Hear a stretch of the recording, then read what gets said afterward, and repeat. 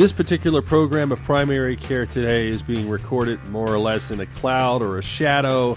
We're really overcome by grief, I would think, because of what's happened in California, yet another mass shooting.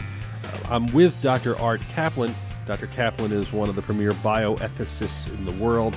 In the country, you've probably seen him numerous times on television. Many physicians refer to the things he writes and what he says. And we were going to talk about a wide variety of health-related issues, but in the light of what's happened and in the light of many of these tragedies that we're seeing, I thought it would be very interesting to have Dr. Caplan talk with us on Primary Care Today about these issues and how we as clinicians can somehow make a difference in light of this.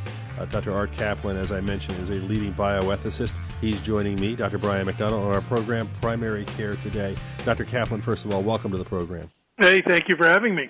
We have seen a large number of these mass shootings, and all sorts of things are being blamed, all sorts of things. From your perspective, what do you think's going on as you analyze it as an ethicist who really analyzes and looks at the way we work as a culture? Well, I think we've got a lot of fear. People are afraid of many things. Some are afraid of overreaching on the part of government, and they want to stay armed, literally, if they have to combat that. Some are afraid of foreign invasions, literally coming here. Some folks are fearful of race violence, and they're armed for that purpose. Some are just worried about crime and people breaking in and doing things. But the common thread is fear. I think we have a lot of folks with a lot of very heavy weapons, in these mass shootings that we've been watching. And by the way, there's been more than one a day this year. So that's incredible. We've got a lot of automatic weapons, high firepower guns, and I think that makes it a real public health problem. The mass shootings are paralleled by suicides, murders, accidents, and they take their deadly toll too. A lot of this is the relative lack of training in gun safety for some of those accidents, and we've got too much firepower out there to just put in the hands of anyone without really a serious background check, without training them, demanding that they get a license like you would a car. So it does seem to me, first, let's recognize we have a public health problem. It's not just measured in dead bodies. It's measured in disabled people, injured people, PTSD, scarred people. Imagine what our children must be thinking when they see this every day on the news, one after another. It's got to take a terrible toll. So there are those who say they don't see guns as a medical problem, as a public health problem. I just don't agree. I think it is, for no other reason than the damage done to society. So the first step is recognizing that. Medicine has to play a role. Medicine has to step in and say, look, here's the damage done by these guns, here's the injuries, here's the cost. And we've got to have tighter access to particularly this, what I'll call heavy firepower. It's one thing to say, you've got a handgun or a hunt with a rifle or even a shotgun, but when you're out there with your automatic weapons and your AK-47s and all the rest of it, I think you're in a different realm, and I don't see people having a fundamental right to have weapons that basically are used in armed conflict. One of the things you do, and I think you're great at it, obviously because you think these things out before you speak, but as an ethicist, I see you don't polarize people. You're not coming out here saying get rid of all guns or everybody should have as many guns as they want. You're trying to take a logical approach to an issue that you would think we could come to a logical conclusion. Do you think both sides on this battle, I mean, let's assume you have the two groups way at the spectrum on either end, but with most people think moderately. Do you think there can be some sort of agreement in light of all of this? Do you think there's a way to approach this that we either as physicians or leaders in society should do things to try and maybe get a handle? Yeah, I do. I think there are some common areas to start with. So let's assume, for the sake of argument, no one's coming to say you can't own a gun or a weapon. I don't believe that. I think you probably have that right, and in any event, politically, that's not going to change. The question is, in a society with a lot of weapons, what should medicine be insisting? So it does seem to me better background checks, better mental health checks. No other country in the world, and there are plenty of them that have weapons all over the place. Switzerland, Canada, Israel, to cite a few. They don't just say walk in a store and buy a gun with a cursory check. They make you both train to know what to do with it, and they check you out. And I think that is good public health. It makes common sense. It does seem to me the notion that doctors should talk about guns, particularly pediatricians and general practitioners, I think that's pretty clear. As long as this isn't a fight about gun control, we ought to promote gun safety. We ought to tell kids what to do if they find a gun. We ought to tell kids what to do if they hear gunshots. We ought to tell people what to do if they're in a dire situation. And sometimes people will say to me, well, do doctors really know about that? And some don't, some do, but let's educate ourselves and then be in a position to send messages along with the NRA about gun safety or whoever else wants to send those messages.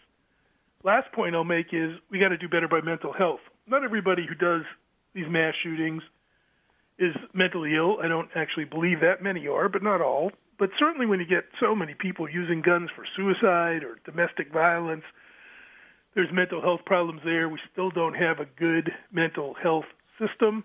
We don't have the ability to hold people long enough to give them effective treatment. We got to revisit that issue and make sure that people who are mentally ill or depressed, that they're not getting their hands on weapons before they can get in to see a therapist. You're listening to Primary Care Today on ReachMD. My guest is Dr. Art Caplan, bioethicist. We're talking, obviously, about our violent society, and in this particular case, about guns and how to handle the situation. You know, you talk about the stress. I mean, it affects everyone. A few weeks ago, my youngest daughter is away at college, and at her university, very wonderful university, and it was a rumor, but it was late at night. She's in one part of the campus studying, and all of a sudden there's all these texts, and the students are getting texts that there's a gunman on campus, and that there's many of them, and then they're getting it further and further messages, and the security was on board. They're there. But she told me she didn't really know where to go. She said, do I go outside? Do I stay where I am? They were saying it, and it was literally frightening for all of them. They were traumatized. There wasn't even an event, but it was the fear of the event, which tells you how it's creeping into the world of college students and, in fact, many people. So I think that deserves a response. We've got to get counseling, therapy, support. It's not all the mental health problems. Some of those responses are absolutely reasonable, but we got to teach people how to cope with stress. That's what I'm getting at. Mm-hmm. And I think that's one thing, how you probably across the board, right? Right. I mean, if they're turning to alcohol, turning to tobacco, turning to prescription drug abuse, turning to recreational drug abuse, those aren't good strategies.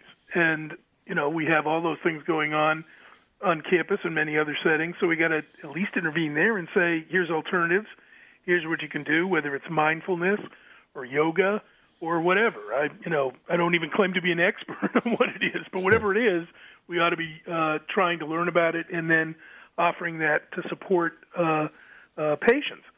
Also, as part of this kind of endemic fear, violence can break out anywhere at any time. I think there's a need to set for people strategies about what they do. You said it too, Brian. Your daughter doesn't know where to stay in place or go out or what to do.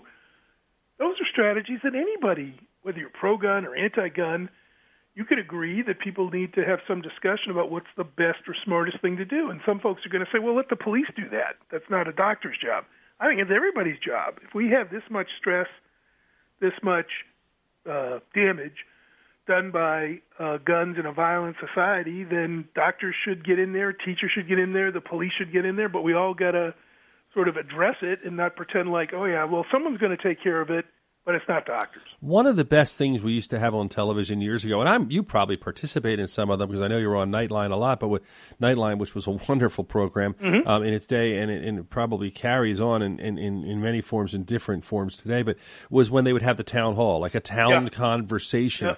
Yeah. I don't see any of that happening. It would be a great conversation from this perspective, not necessarily the perspective of get all the guns off or let's make sure everybody can arm themselves to the teeth. But in a sense, how do we deal with this? Because the other issue, which, again, as physicians, we have to talk with our patients about because television and the media and social media is very real. It makes everything very real, is what's happening with ISIS, Al-Qaeda, and a lot of what's happening around the world, even to the point where our political candidates are commenting about these things. People see that as a very real issue that could come into their neighborhood at any time. Right. Although I have to say, I think the fear of immigrants and violence is overblown. We're not at the same risk, despite 9/11 and despite, in fact, earlier attacks at the World Trade Center, just because we have an ocean and we're separated in many ways. I worry about just mass gun shooting by mentally ill people, political ideologues of right-wing stripes, people who are engaged by political issues that drive them crazy, like the Planned Parenthood assault, these sorts of things. So, terrorism is a problem and certainly something that we have to deal with, but we got enough guns going off aimed at innocent people without that we still have a problem, and I don't want to see that put away. And remember, the secret tragedy is the suicides and the accidents, of which there are way too many.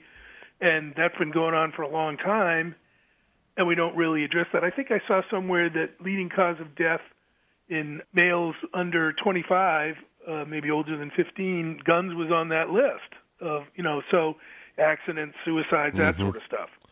What do you see as the role of the immediacy of the media? I mean, many of the years I worked in television, we would do a story, it would come on at 10 o'clock at night, but now it's like instant, and there's the instant desire, of course, to get ratings. So you have a lot of these all news networks just pummeling you with information, right, wrong, indifferent, but it's coming into your home, whether it's a car chase followed by mass killing, followed by, it goes on and on. What do you think about that role as far as our society? And do you have any suggestions for we as physicians to try to guide patients to monitor their own television watching? Well, I think that's a great point, and I think it's one you have to discuss when you have kids in the house. Should they be watching that? Up to what age? Are they helped by seeing the world as it is, or are they hurt by being made afraid and fearful? And I will, again, say I don't know the answers to what age at which you'd start to say, you watch cable TV as much as you want, versus I think I'm going to be carefully watching what my youngest kids see, but I'd like to hear from the experts, and then I'd like, again, people to be trained in so that they know how to manage this media onslaught. It's also there on social media, right? So lots of coverage moving instantaneously there, people tweeting, that sort of stuff, about what they think is going on or what they believe is going on, some of which is true, some of which isn't. We need to start to educate our younger people in how to manage this tidal wave, this tsunami of gory information. And I think Hollywood has a role here, too.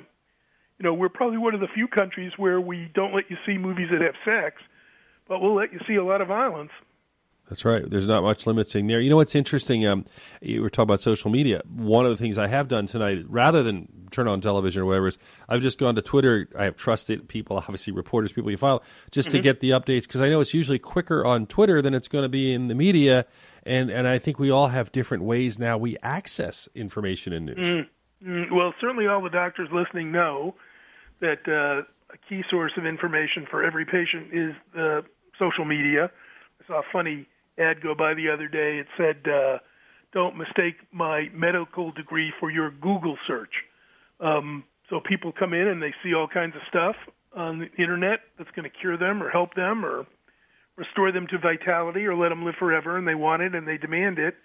I think it's part of, again, physician responsibility to keep an eye on what's floating around out there in social media, just so that you can anticipate questions are going to come. You can give realistic responses when somebody comes in and says, well, I saw a testimonial that said if you breathed a lot of fresh air and took a lot of vitamin C, you don't need to get any vaccinations. There's all kinds of stuff like that floating around, but you need to be alert to it. So I wouldn't say you have to spend hours every day on social media, but I would say it's worth taking a peek, not only at trusted sources, but at some of the crazier stuff that's out there, because your patients may well be looking at it. Dr. Art Caplan, I got to tell you one thing I know when I have you on the program. It is the fastest moving program we have. We're already out of time. I want to thank you for taking time and joining me and sharing your insight on primary care today. Well, thank you. Sorry that these events got us down that road, but it's very important that we take a look down there and see how we might help. This is Dr. Brian McDonough. If you missed any of this discussion, please visit reachmd.com/primary care. Today, you can download the podcast. You can learn more on the series. Thank you for listening. And again, Art, thank you. Thank you.